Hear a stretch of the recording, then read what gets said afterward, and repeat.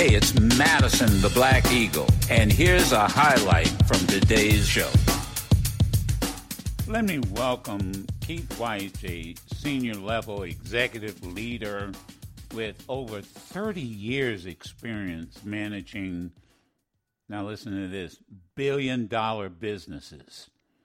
And I received an email from him, a book he has written titled Diversity is Not Enough. And I got to tell you, Keith, one of the things that caught my attention was when you said you had a hard time getting it published. And I said, okay. I just said, well, you won't have a hard time getting an interview from me. So thank you so much for taking the time to be with us this morning. Thank you so much, Mr. Madison, for having me. Now let's talk about your background. I was impressed. Pitney Bowes, Acme, some of the companies that you were in leadership positions. Yeah, it's interesting. And, you talked about 30 years. I got to update it. It's 40 years. I started in corporate America in 1981 with AT&T. And that was before the breakup when you had to get a phone or long distance through AT&T. And so I've been blessed to work with companies like AT&T, IBM, Walmart, Pitney Bowes, just really a great blessed career. And one of the things I was thinking about as I was prepping for our discussion, and I want to get into the book, Diversity is Not Enough. The very title prompted me to think about a friend of mine. You may have known it.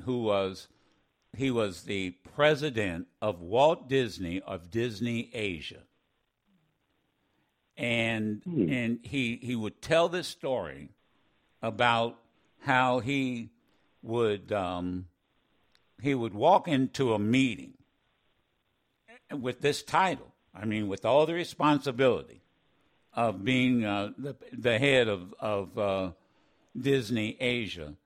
And he said he could see it on the face of everybody on his team, was he qualified? And he had to prove his qualification. Did you have the same experience? Yeah, I will tell you, Mr. Madison, that is a lifelong experience. As a black leader in corporate America, every time you show up, there's this moment of truth where you have to prove competency, as if you're not just there because you're an affirmative action hire, what have you. I have a similar story. When I was president of U.S. operations for Pitney Bowes, most of my direct reports were, vice presidents were white men, older white men. And we'd go into a meeting, and my last name isn't obviously black, right? And right. The W-Y-C-H-E, right. Yeah, so the leaders in the other room from the other company wouldn't know who was who. And so prior to the meeting, all of the small talk would be to my white direct reports. And then when we did introductions and they saw that Keith White was actually the president, the look on their face was priceless. The person I'm thinking about, you may have known him, Dennis Hightower Jr.? Absolutely. Okay, you knew, yeah, Dennis. Brilliant. Dennis Hightower. Dennis and I met at the Executive Leadership Council. Is that right? He used to tell me that story all the time. All the time. And that's an everyday occurrence. And the one thing Dennis said, when he went to Japan, I remember this. He said the one difference in when he was given the assignment of Disney Asia, he said he didn't have that experience with the Japanese. And I said, Dennis, why not? I asked him why not. He said because they knew that I had to be a bad so-and-so if they sent a black man over here to run it. And the Japanese knew that. And he said, the people he reported to.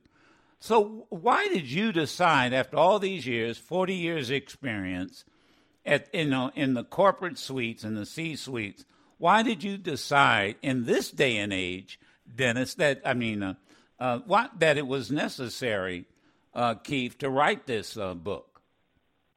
Yeah, what happened is George Floyd and that whole summer after his murder, I saw a lot of companies, corporations, raise their hand and make a lot of statements about what they wanted to do to increase racial equity, diversity, what have you. But yet, as I looked at their board of directors, as I looked at their senior leadership team, it didn't reflect that.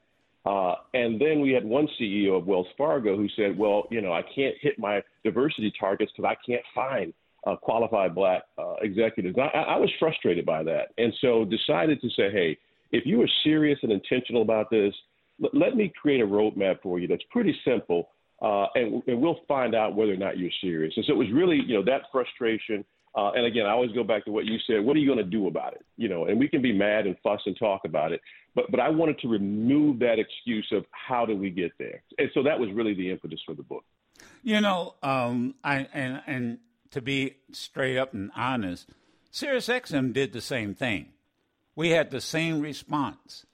I actually got, was communicating, in my position is, and hey, Joe, would you be willing to lead a discussion in where we should go, what we should do, what we're not doing, and I remember introducing you to a mentor of mine, Kwame Salter, who had in similar corporate position, and I called him and I said, "What do you think?"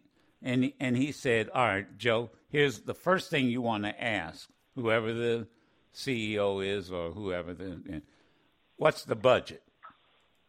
What's the budget?" And he said, "Yeah, ask them what's the budget. If they plan to do all this, what's going to be the budget?" And I said, "Why?"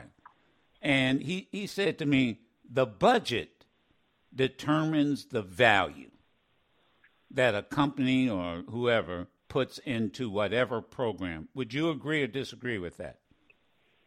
I would agree with that 1,000%. In fact, I write about that. One of the things I've seen happen in the last 2 years, Mr. Madison, is that a lot of these companies have went out and hired chief diversity officers, many of which, God love them, don't have that background. And they put these folks in place with little staff and little budget. Let's be clear. I've run billion-dollar businesses in the corporate America. Anything that we value, we put dollars behind. And so, unless you show me a budget that says you're serious about this, unless you can show me how you're going to use it for supplier diversity, investment diversity, unless you have the ear of the CEO, it's a lot of talk. Melody Hobson has this quote I love: "Everything else we do in corporate America, if we don't get results, we get fired." DEI is the only place I've seen executives not get fired for not doing a good job. And what I have learned and seen, and I, I sit on the nonprofit board of the Red Cross, that too often these individuals are like accountants. And what I mean by that, Keith, is they give reports, but it's like an accountant or chief financial officer, reporting the returns and not the change of policy. I guess what I'm saying, they always, here's the hiring percentage, here's this percentage, here's the supply percentage, and their reports are more like, it's coming from an accountant versus real meaningful policy change. What's been your experience?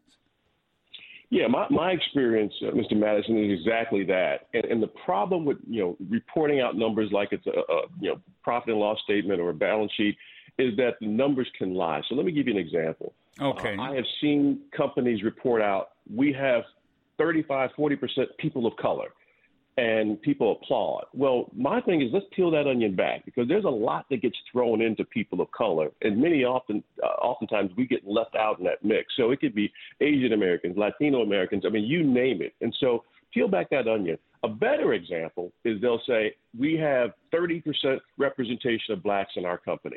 And that may be true, but what they don't tell you is 29% of that is in hourly or low-level positions.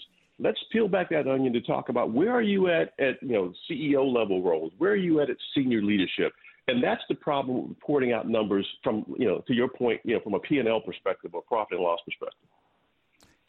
And the other thing is, a lot of corporations, I would imagine the ones you manage, they also plan for the future, the exec leadership training. And I remember one incident where there was a discussion, and there was a void. There were no black people in leadership training. And I forget what they referred to it as, as we prepare for maybe the resignation or retirement of this person or that person, where are the people of color and gender? Are they in the pipeline? And you often don't find them in the pipeline, do you? No, in fact, we call that succession planning, right? Succession planning, that's the word. Yeah. Succession planning, yes. You're looking to say, okay, who's next up? Who's on the bench? Who's in the pipeline? And too often, when you think about diversity as it pertains to black people, it's usually focused on recruitment. It's usually focused on entry level. And the problem I have with a lot of DEI efforts as it pertains to black and African Americans is don't just focus on hiring me, focus on developing me, onboarding me, giving me exposure and opportunity. I will argue that talent is distributed equally. Opportunity is not. Expand. That's interesting. I've never heard anybody make that. Talent is what now? What did you say? Is what? Talent is distributed equally, right. Mr. Madison. We all, whether male, female, you name it, talent is distributed by God equally. There's enough talented people in every area. Oh, I got you. The challenge is, do you get that opportunity? I'll share a quick analogy. I'm a simple guy. I went to Cleveland State University. To me, diversity says everybody gets invited to the party. Right. Inclusion says everyone gets a welcome seat at the table where they're valued, respected, appreciated, and heard. But equity says everyone gets to order off the same menu of opportunity as everyone else. And that's where one of the biggest breakdowns are.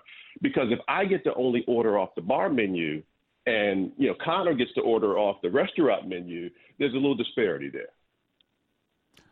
So who was your book written for? Was it written for white corporate America, blacks that are in corporate America, or all of the above, the above?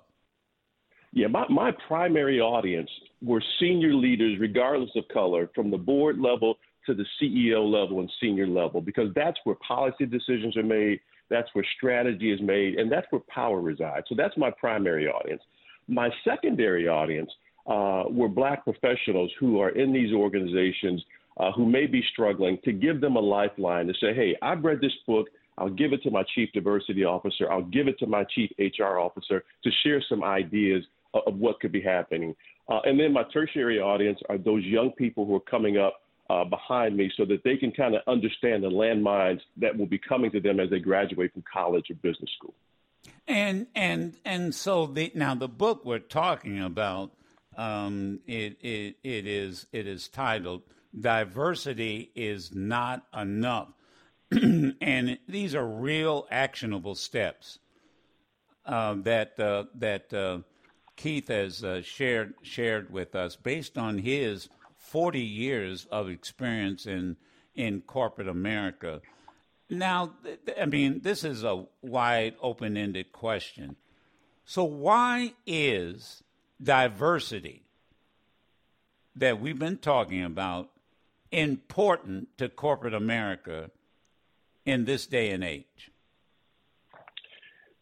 It's significant in corporate America, particularly now for many reasons. First of all, studies have shown from McKinsey and others that when you have diversity, and that's true diversity in the room when decisions are being made, that company is more innovative. When you look at the bottom line, they're more successful. If you think about particularly companies that are customer facing, We live in a population now where they say by 2040 we'll be a majority minority country. If you really want to grow your business, you can't grow it without Black and brown people being a part of it. And you want to make sure you have people at the table who are helping you make decisions to reach that audience. I won't name names, but in the past few years, we've seen companies be tone deaf and roll out products or clothing that really just, you shouldn't say, who let you do that?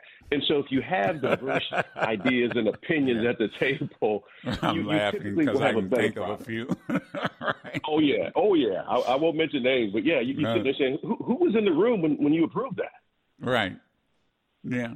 And, you know, and I got to tell you, and I'll say this as it relates to, because everybody knows I've already talked about it, when Sirius XM started and XM was before it was Sirius XM, I used to go to these meetings, and I would say, if you really want to reach the Black audience, man, you got to put your ads in, and this was when Jet and Ebony, that's where you got to put full page ads in these publications. And I mentioned other, and I got to tell you, most of the folk who didn't look like me had no idea what I was talking about.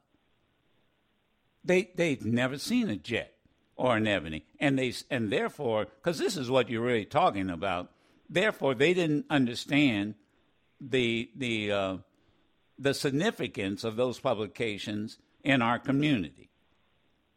And this is what you're talking about, why you need that diversity. Absolutely. I'll give you a real world example. Currently I'm the vice president of community engagement and support for Walmart. And in our Chicago market, when the vaccinations were rolling out, we were planning that. We stressed that, hey, it's great to use the major publications, but if you really want to target our audience, you want to be on WVON. You want to be with the Chicago Defender, the Chicago Crusader. You want to be with those media outlets that our community supports and listens to. And we did that. And because of that, it was very successful. And so, again, that's why it's important. Yeah, I used to always just ask the question, people would ask, well, if you had the choice, Keith, of being on the cover of Time magazine or Ebony or Jet, which would you choose? And I would always shock people. I'd say, oh, Ebony or Jet. Oh, you're kidding me. And I said, oh, no, because that was in everybody's restroom and everybody's coffee table and everybody's barber shop. And then I always remember, because I worked for General Motors for a while, and one of the executives said, well, don't Black people read Newsweek and Time? Yes, but when they see it, like you just said, or hear it on VON, or hear it on Urban View, they know it's for them. So how can people order the book? Yeah, so there's many places. I tell you, the best place is go to KeithWeich.com because you'll have several opportunities there. But Walmart.com and anywhere books are sold online. Okay, and Weich, that's WYCHE, KeithWeich.com. And we'll get this up on our social media. I hope I can call on you again as these topics, this topic comes up, and I so appreciate you, taking the time to come on the Madison Show. Keith, thank you so much. Thank you, Mr. Madison, for having me. You can listen to yours truly, Madison the Black Eagle, live every Monday through Friday on Sirius XM Urban View Channel 126 or anytime on the Sirius XM app.